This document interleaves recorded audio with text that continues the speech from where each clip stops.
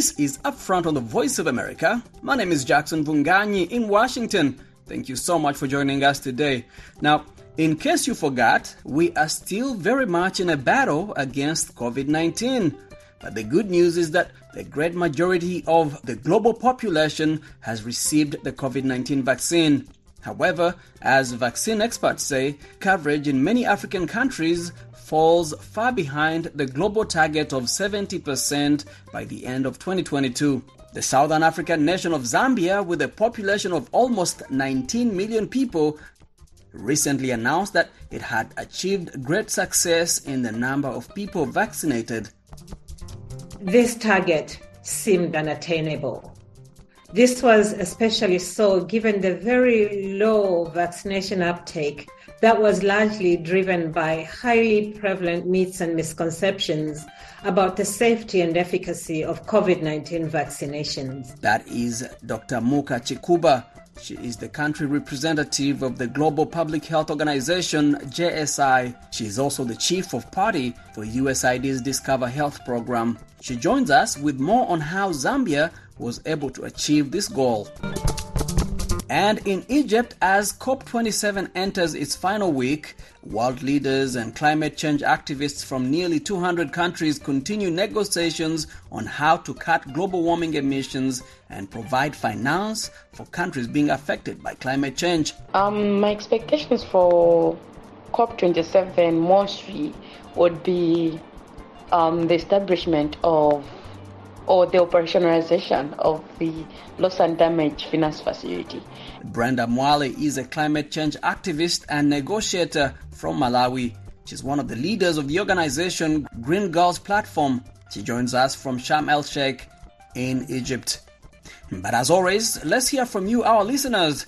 This week again, we asked you if you think developed countries have a financial responsibility to pay for the climate change impact on poor countries. This is what you had to say. I'm Kerry Runji Patience.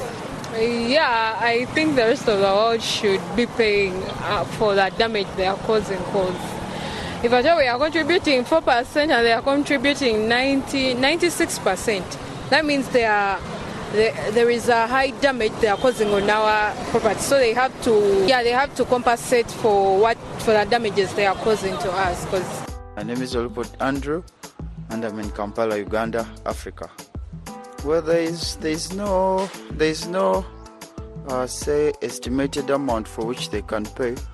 All they can do is to start seeing the dangers and do some affirmative action, because there's no amount of money that can compensate for all the damage to people's livelihoods. I'm talking about crops basically, because mostly of African countries depend on agriculture.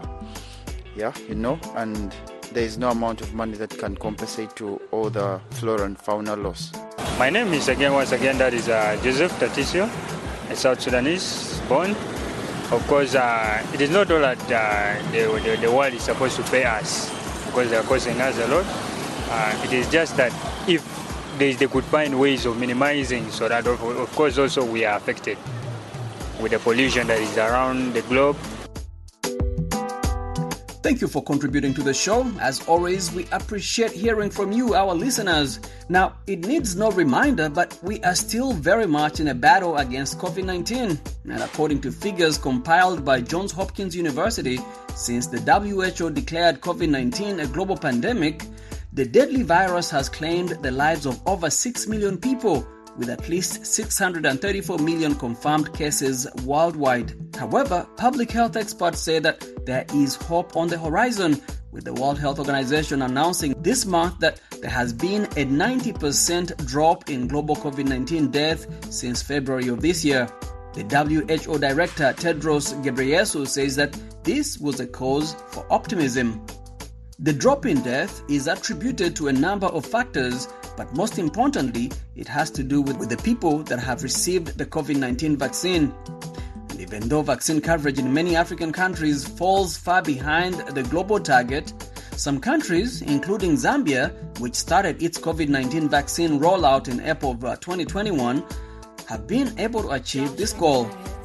The Zambian government recently announced that it had reached the milestone by fully vaccinating 70% of its population. So how did Zambia do it in the face of vaccine shortages and disinformation about the vaccine? And for that, I'm joined from Lusaka, Zambia by Dr. Muka Chikuba.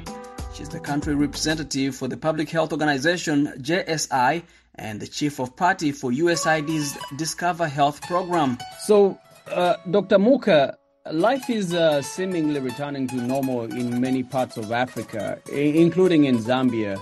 And so before we get to how you were able to increase the COVID-19 vaccination rates in the country, I wanted to ask, what was the impact of COVID on Zambia as compared to its neighbors in the region? You know, the impact of COVID, especially during the early waves, was really, really significant. We had so many people who were infected at the beginning of the COVID pandemic. We had lockdowns. Our health system was failing to cope. We are a country with a health workforce that was at 46% during the early waves of COVID-19, the COVID-19 pandemic. And the health system was failing to cope because it was already overstretched by the time the COVID-19 pandemic hit. So we had so many health workers who were sick, and then because the health system was overstretched with so few health workers, the system was failing to cope with a number of clients and patients who were very critically ill with COVID-19. So not only was the health system failing to cope, people's livelihoods were affected. They were not able to go out to work and earn a living. We are a developing country with a lot of people living on the margin, and it was really, really difficult, both on the health system, on the household level, and on the economy. It was a really, really bad impact during the first waves. But like many other countries, once the vaccination program started and we started vaccinating our people, we began to see some relief from some of the severe impact at the beginning of the pandemic. Now, Zambia's Ministry of Health recently achieved its goal of getting to up to 70% of the nation's eligible population fully vaccinated against COVID-19. How was it able to achieve this milestone? So 1 year ago, in October 2021, when the president of Zambia, 2 months after he was elected into office, announced the target of fully vaccinating 70% of the eligible population, the coverage, fully vaccinated coverage, stood at 3.5%. To many of us, this target seemed unattainable. This was especially so given the very low vaccination uptake that was largely driven by highly prevalent myths and misconceptions about the safety and efficacy of COVID-19 vaccinations. So how did Zambia accomplish the turnaround?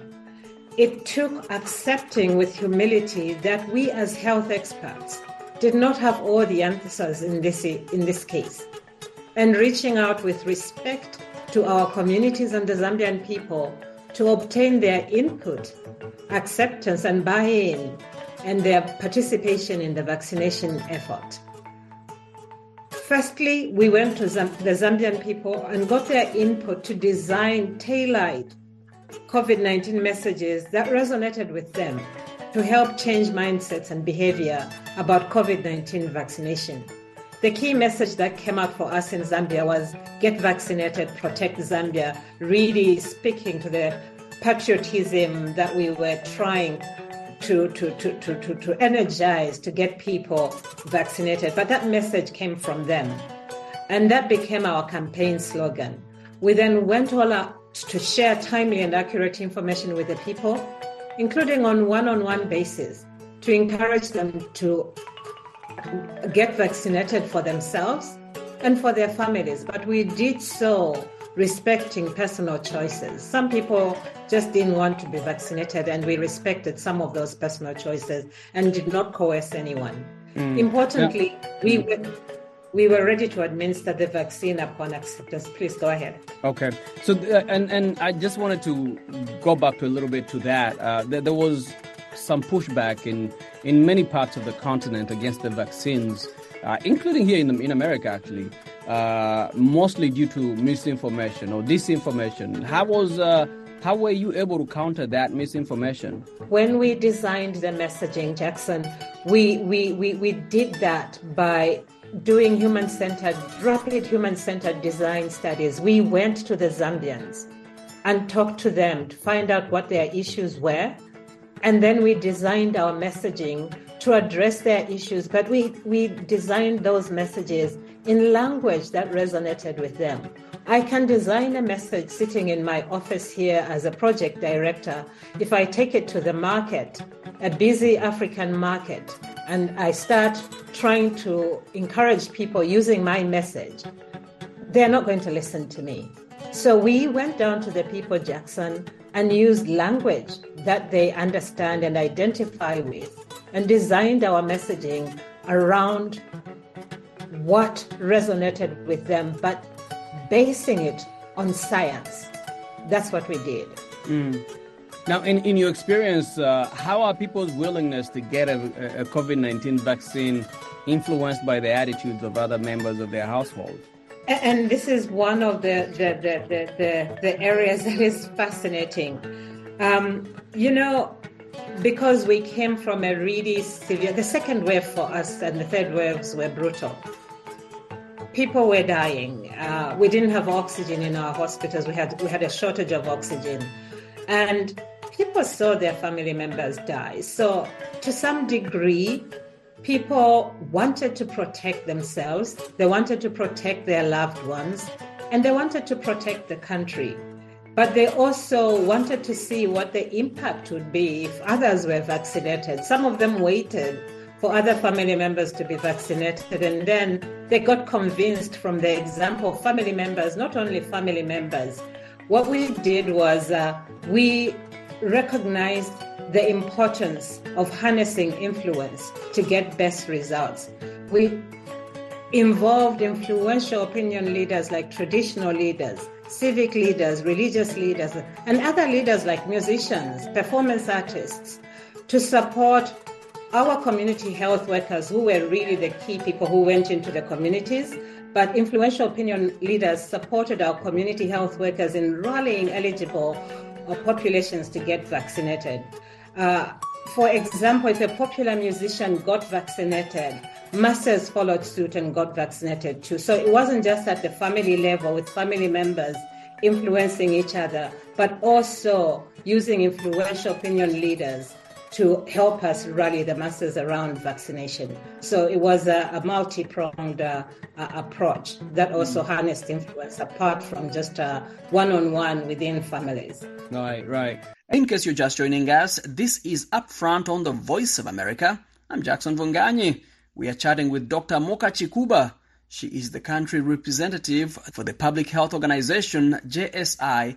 She's also chief of party for USAID's Discover Health program. And she says that even though initially there was low uptake of the vaccine due to supply challenges, and that plus the misinformation and unfounded rumors about the vaccine, the government of Zambia was able to deploy a number of successful community-led strategies to get as many people vaccinated all around the country. And before I let you go, Dr. Moka, there remains a large disparity in the share of people vaccinated against COVID-19 when you compare low-income and high-income countries. I read some reports that say that as of early this year, I know we're coming to the end of 2022, but as early of this year, over 80% of the population in developed countries were vaccinated compared to, say, about 15% in low-income countries. How do we close that gap? So, Jackson, that's a really good question. What we found out was that it's not vaccine hesitancy that is the biggest barrier to vaccination in some of the low-income countries. Zambia was at 3.5%. And When we found out what the barriers were, we tried to close those barriers. One of the biggest barriers was access. We increased access to vaccines by taking COVID-19 vaccination to where people are through outreach. A team of our trusted foot soldiers, the Zambian community health workers, and the vaccine providers seamlessly deliver clear information and vaccine access, often right to families' doorsteps, eliminating both the barriers of misinformation and the overwhelming cost of travel. Hundreds of thousands of trained community health workers who are truly the heroes of this success in Zambia found out to generate demand while accompanying vaccination teams provided access to the vaccines in markets, in bus stops, in schools, in places of worship, in urban neighborhoods, and in rural villages. Over the past 1 year, they braved the heat. They waded through rivers to reach beneficiaries and helped to make sense of our high-density unplanned settlements where there are no street names and no house numbers. But they are of the community. They come from those communities. They know how to reach our people. We would have been lost without them. So we took the vaccines to where people are. Now, let me just mention, Jackson, that a vaccine program that doesn't wait for people to come to the health facility, that takes the vaccine to where people are, is actually quite expensive, because you are fanning out, you are taking groups of workers, and you're taking vaccine to where people are. But if we wanted to turn the tide around, we needed to do this. So that's what we did. We took vaccines to where people are, because some people just are so unreached by the health system that it was too expensive for them to travel to our health facilities to get vaccinated. Dr. Muka, for many across the continent, public health officials, they say that, when COVID hit, it found health systems that were not able to respond to the task at hand. My question to you, based on some of the lessons you've learned in the last two years during this pandemic, 2.5 years during this pandemic, how do you strengthen these health systems in ways that we can cope with the next pandemic? That's a very, very good question. We are actually facing that challenge in Zambia. Like I said, we are using the outreach model for taking vaccines to where people are. But when you do that, you are using healthcare workers who are responsible for delivering other essential services, childhood immunizations, HIV treatment, TB treatment, delivery services. So we already had a health system that was only 46% staffed. So if you took out those 46% of the establishment to do your outreach, you will collapse the rest of the health system. And that's what many countries are facing. We were lucky in Zambia. We had an opportunity that we capitalized on. We had a number of out-of-work healthcare workers who were not yet employed, and we went to the market and got some of those to help us deliver vaccination services. Without the out-of-work healthcare workers, we would have found it very, very difficult to do COVID-19 vaccination and also deliver essential health services. We are also lucky in the sense that we've had a number of years of PEPFAR and USAID investment that led to strengthening of some of the health system components, including supply chain, laboratory services, and we could leverage those parts of the system to respond to COVID-19. But the biggest issue was just bodies to deliver the vaccine.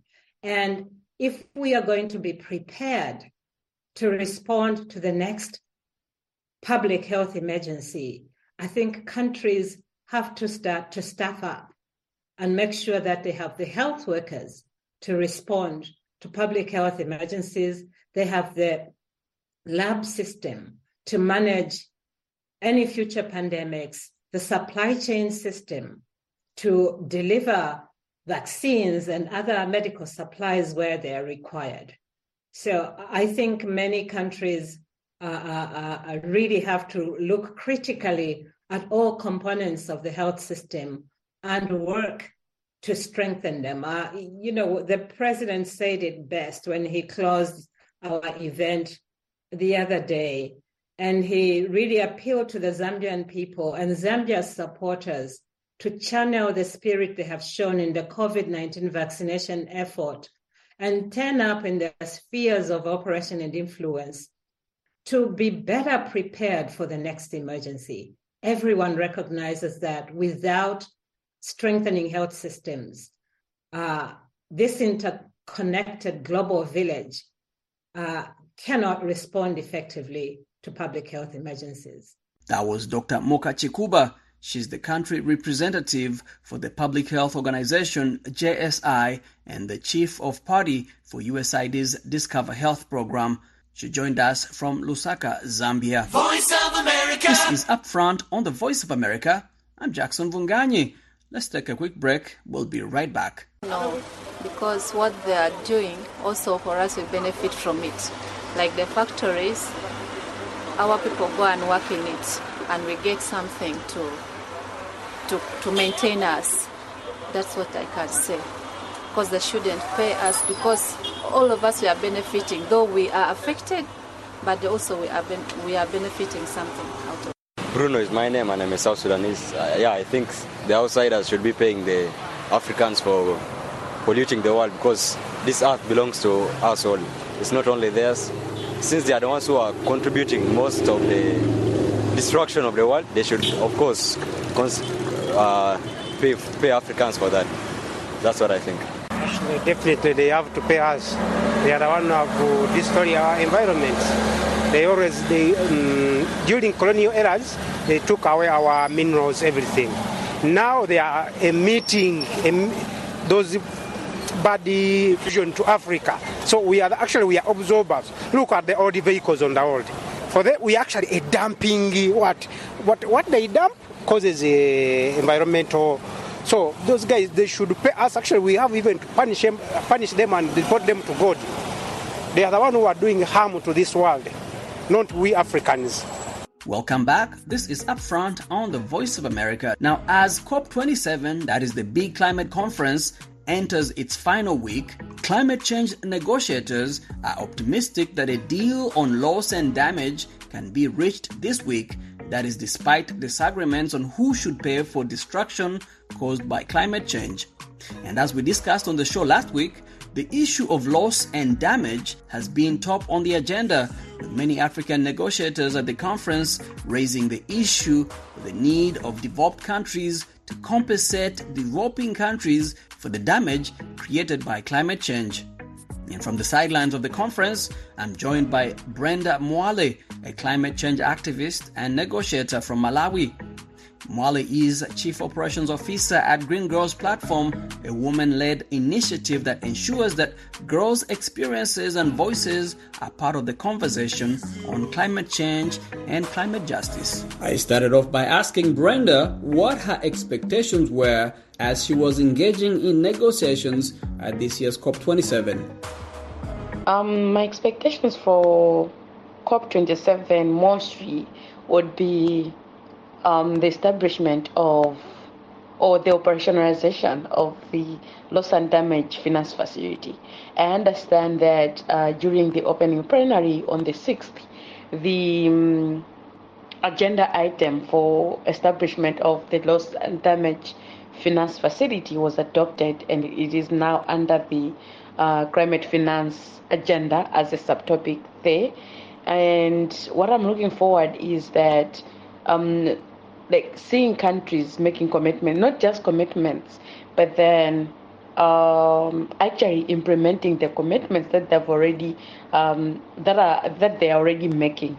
And at the very same time, also I really also want to see that the operationalization of this loss and damage facility should be in a way that is transparent and also easy for local communities to have access to the funds and resources, because the whole essence of having this loss and damage fund facility is so that grassroots, so that the resources or the funding can be utilized at grassroots level.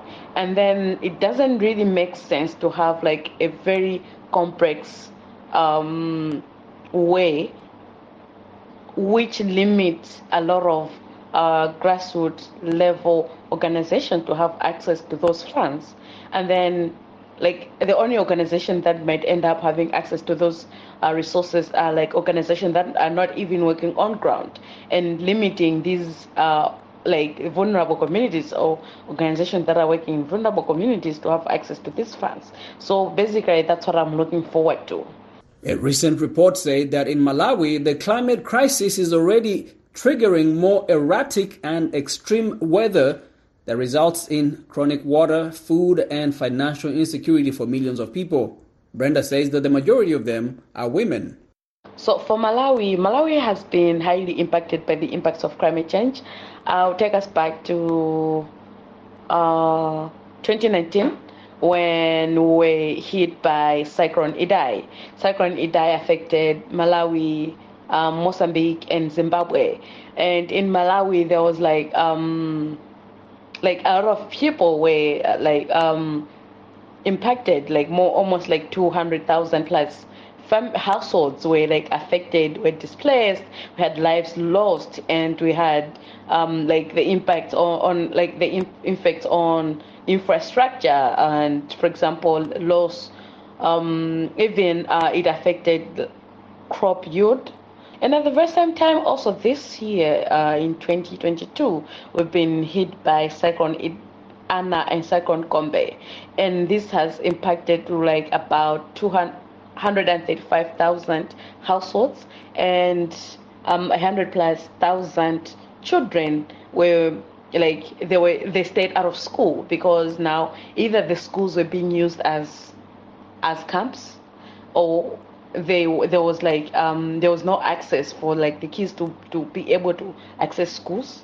And at the very same time, I've seen Malawi this year has registered a high increase of cholera cases that the country has never seen in the past 8 to 10 years, which is something that, they're direct impacts, low yields and that, but then we also have indirect impacts, for example, children being privileged from having access to education, or increase in malnutrition cases, or increase in cholera cases, which are in they really people don't really see the connection, but these are indirect impacts of climate change.